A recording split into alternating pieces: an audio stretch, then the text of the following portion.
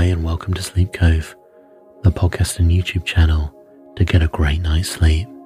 I hope everyone enjoyed the last sleep hypnosis episode, and if it did help you, listening to this session repeatedly will hopefully instill the positive suggestions and positive thinking into your subconscious, so you think a lot more positively about the future. With this story episode, I'll do something slightly different. I will do a very short relaxation technique at the beginning to get you in the mood to listen to the rest of the story, which will hopefully relax you and put you gently to sleep.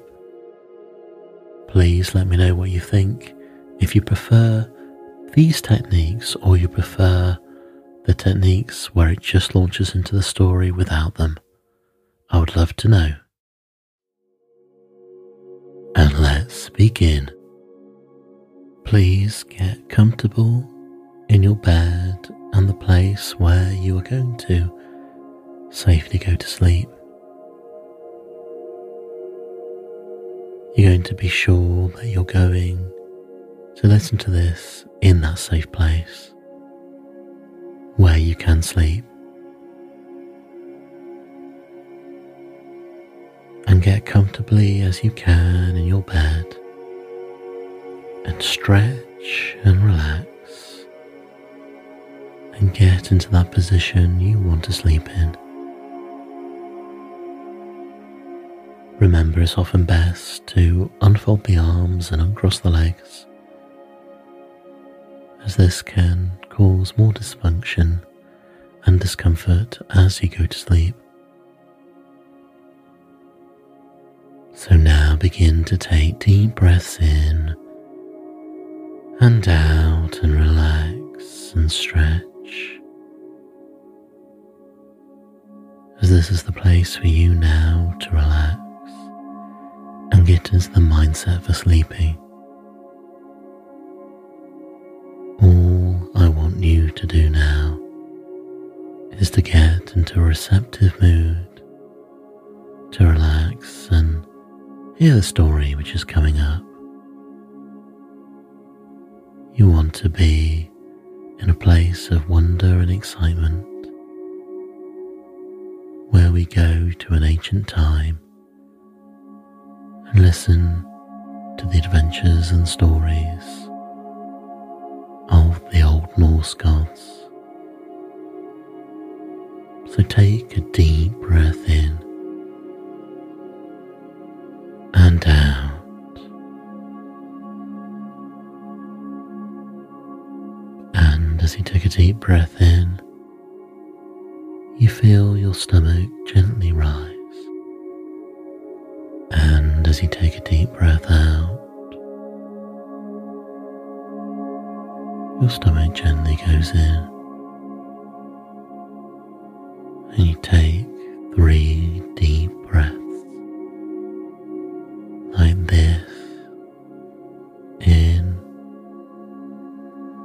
and out, in and out,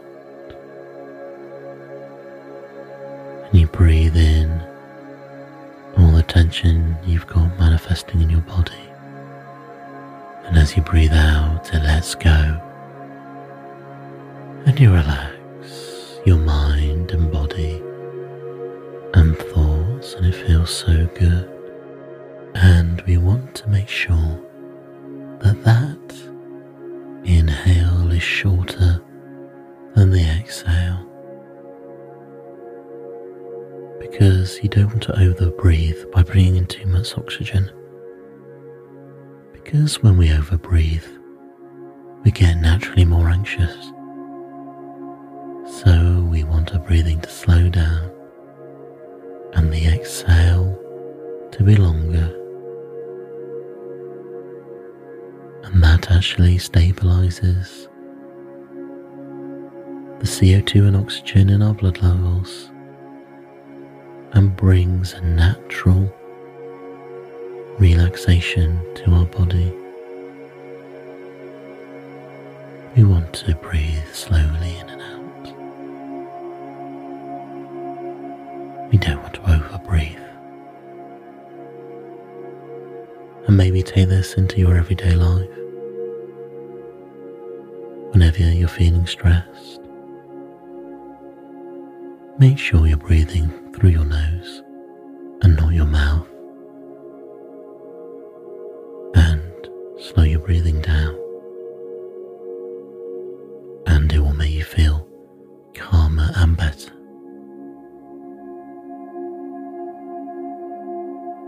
And as we can relax in our everyday lives, we'll be relaxing now.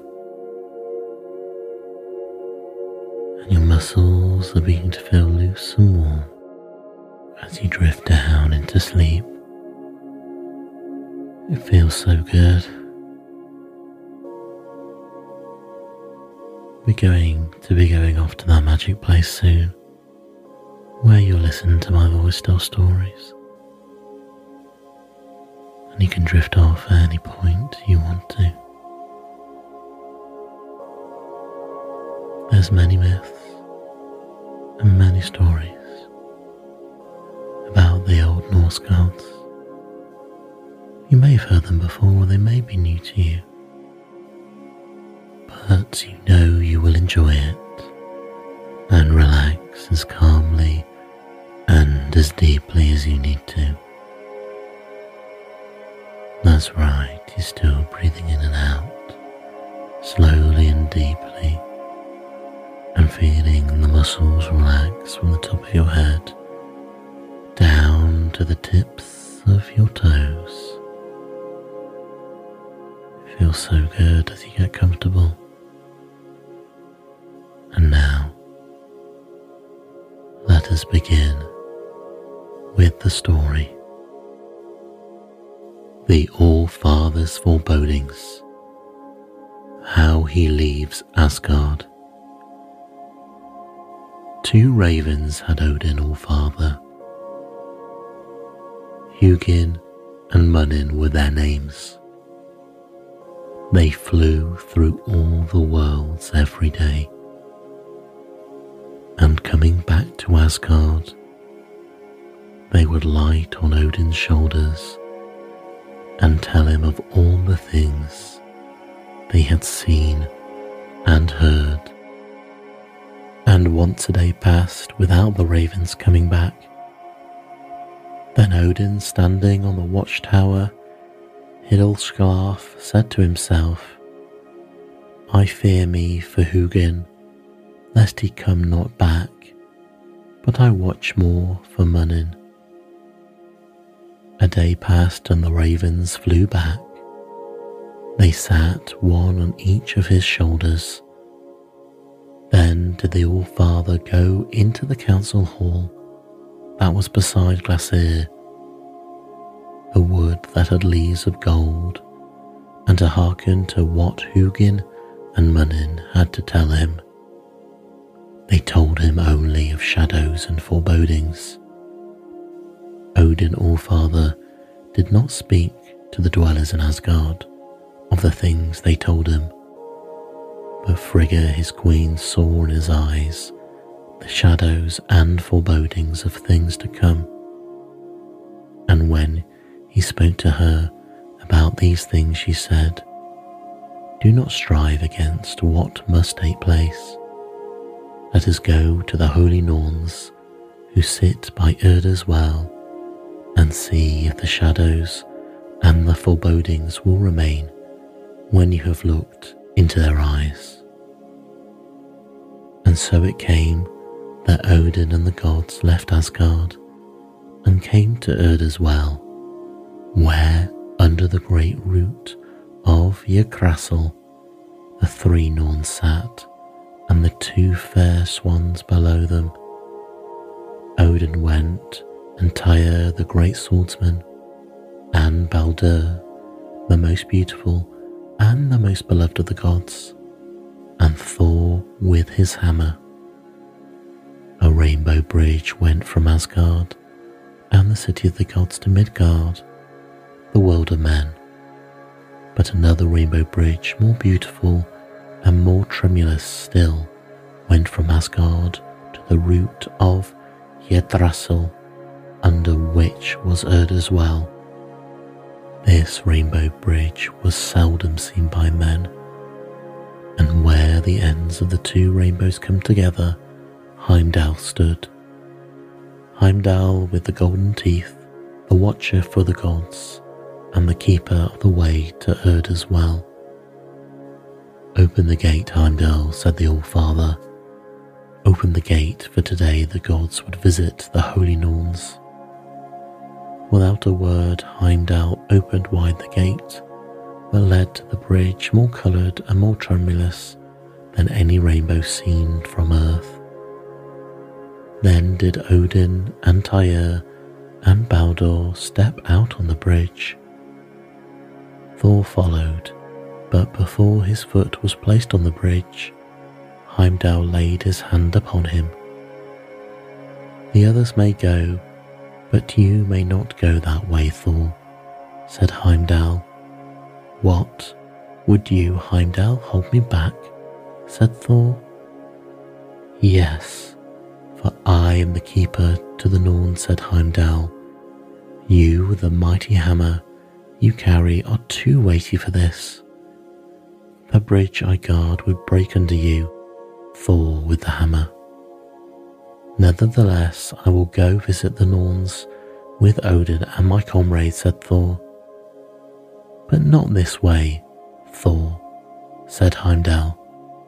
"I will not let the bridge be broken under the weight of you and your hammer. Leave your hammer here with me if you would go this way." "No, no," said Thor. "I would not leave in anyone's charge the hammer that defends Asgard, and I will not be turned back from going with Odin and my comrades." "There is another way to Urda's well," said Heimdall. "Behold, these two great cloud rivers, Cormont and Ermont. Canst thou wade through them? They are cold and suffocating, but they will bring thee to Urda's well, where sit the three holy Norns." Thor looked out onto the two great rolling rivers of cloud. It was a bad way for one to go, cold and suffocating, yet if he went that way he could keep on his shoulder the hammer which he would not leave in another's charge.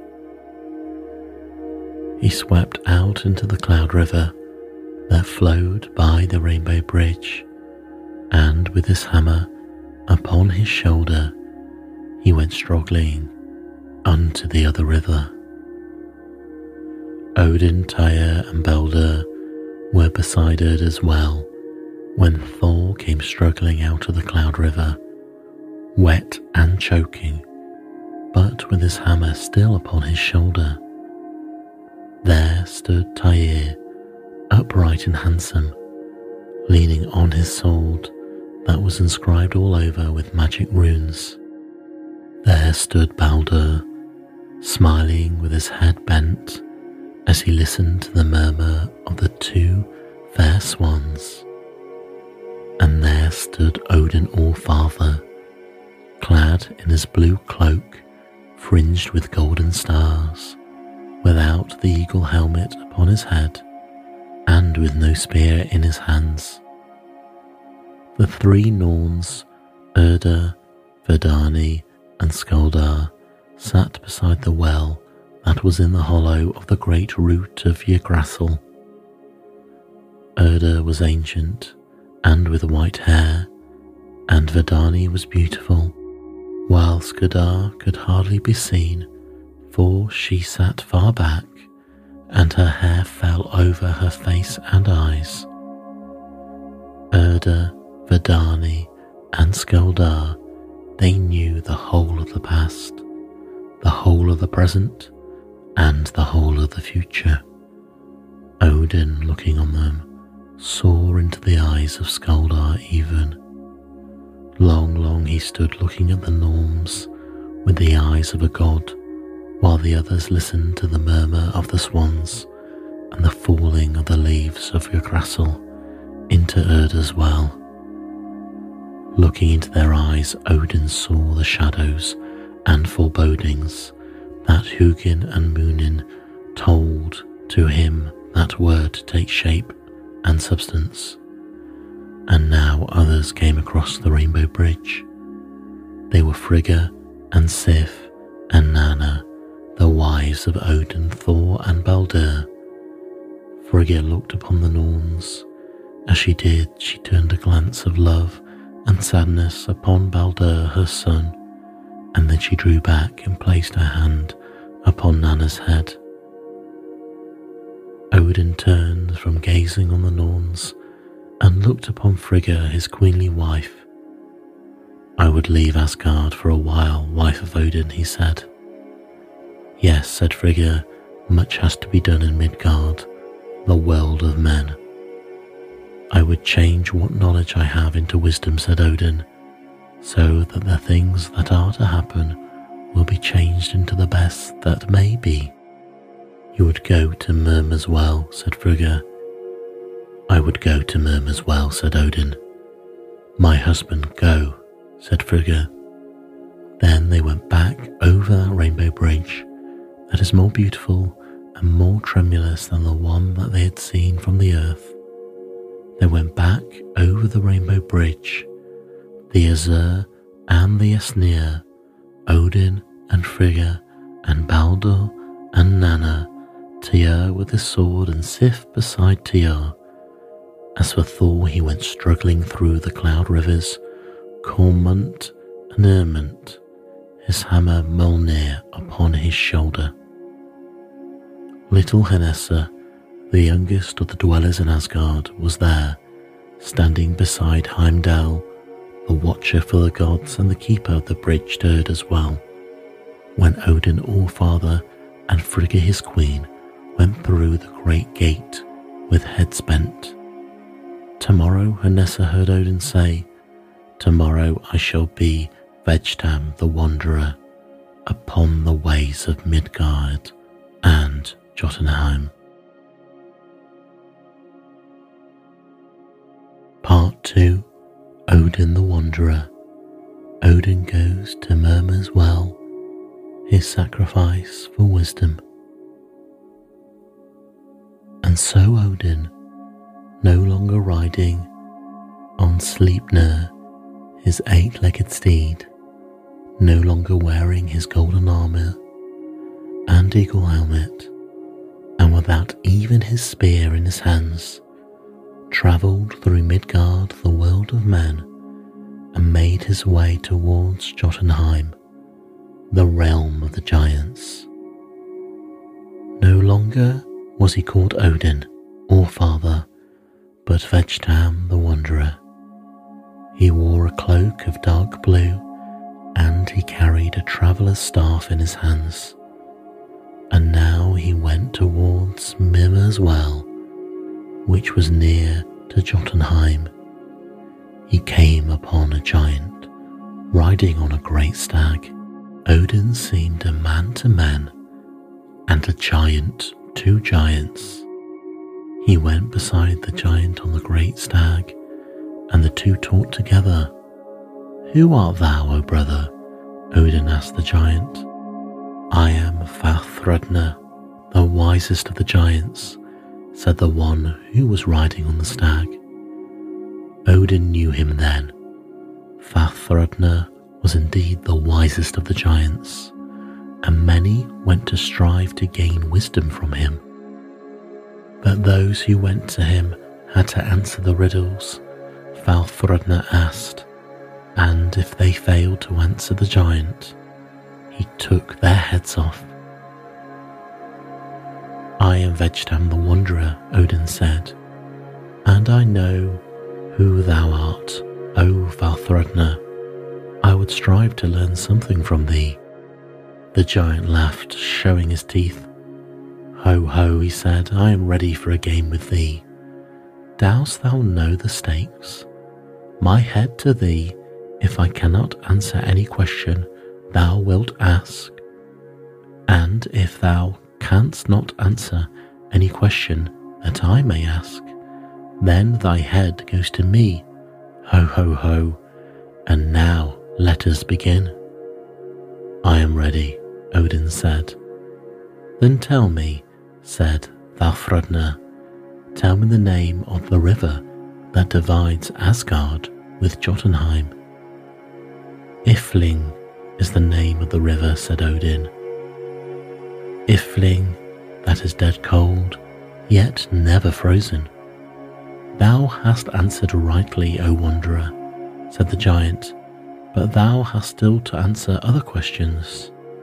What are the names of the horses that day and night drive across the sky? Skinfax and Hrimfax, Odin answered. But Alfreda was startled to hear one say the names that were known only to the gods and to the wisest of the giants. There was only one question now that he might ask before it came to the stranger's turn to ask him questions. Tell me, said Valfrudner, what is the name of the plain on which the last battle will be fought? The plain of Vigard, said Odin, the plain that is 100 miles long and 100 miles across. It was now Odin's turn to ask Valfrudner questions. What will be the last words that Odin will whisper into the ear of Baldur, his dead son, he asked. Very startled was the giant Valfrudner at that question. He sprang to the ground and looked at the stranger keenly. The giant laughed, showing his teeth. Ho, ho, he said, I am ready for a game with thee. Dost thou know the stakes? My head to thee, if I cannot answer any question thou wilt ask. And if thou canst not answer any question that I may ask, then thy head goes to me. Ho, ho, ho, and now let us begin. I am ready, Odin said. Then tell me, said Valfrudner, tell me the name of the river that divides Asgard with Jotunheim. Ifling is the name of the river, said Odin. Ifling, that is dead cold, yet never frozen.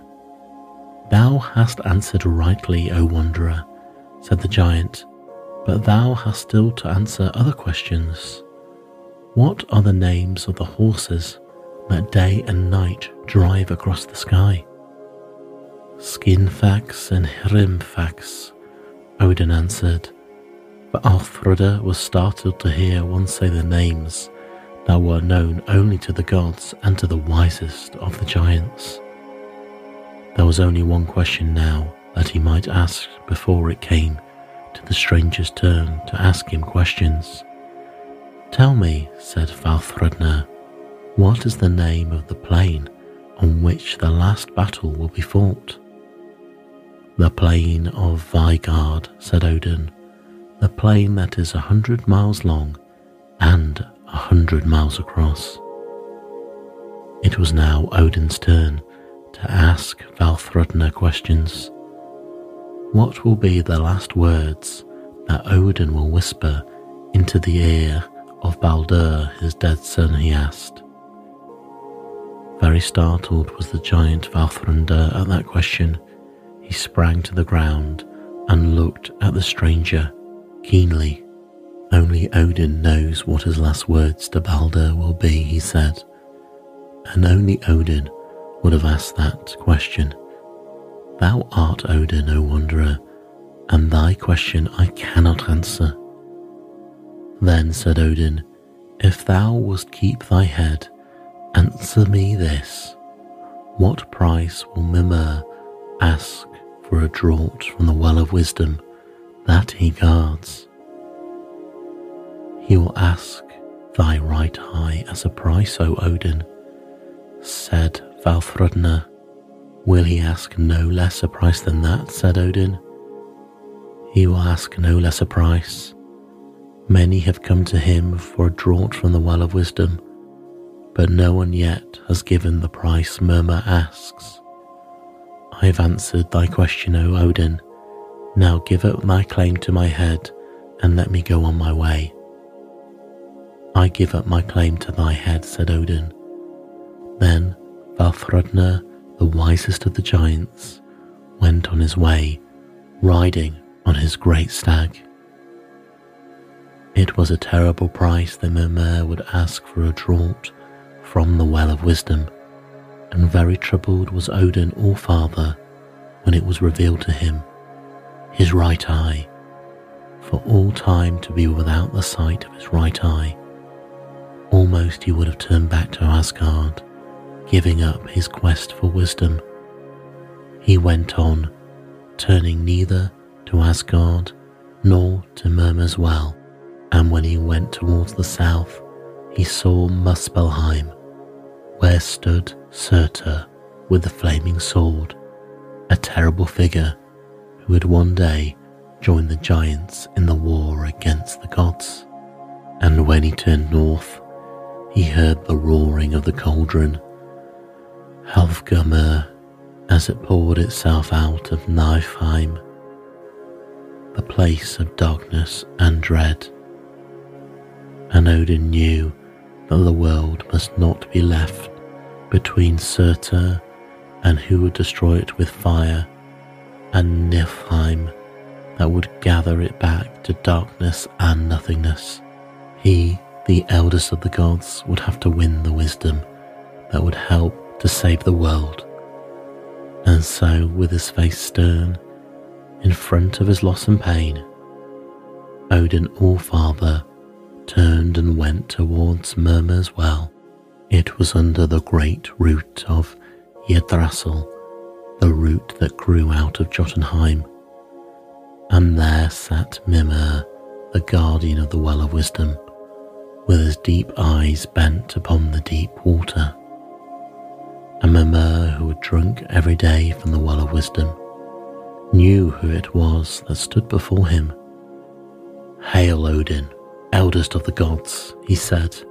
Then Odin made reverence to Mimir, the wisest of the world's beings. "I would drink from your well, Mimir," he said.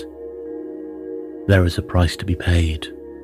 All who have come here to drink have drunk from paying that price. Will you, eldest of the gods, pay it?" "I will not shrink from the price that has to be paid, Mimir," said Odin All-Father. "Then drink," said Mimir.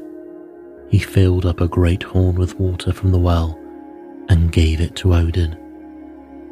Odin took the horn in both his hands and drank, and as he drank, all the future became clear to him.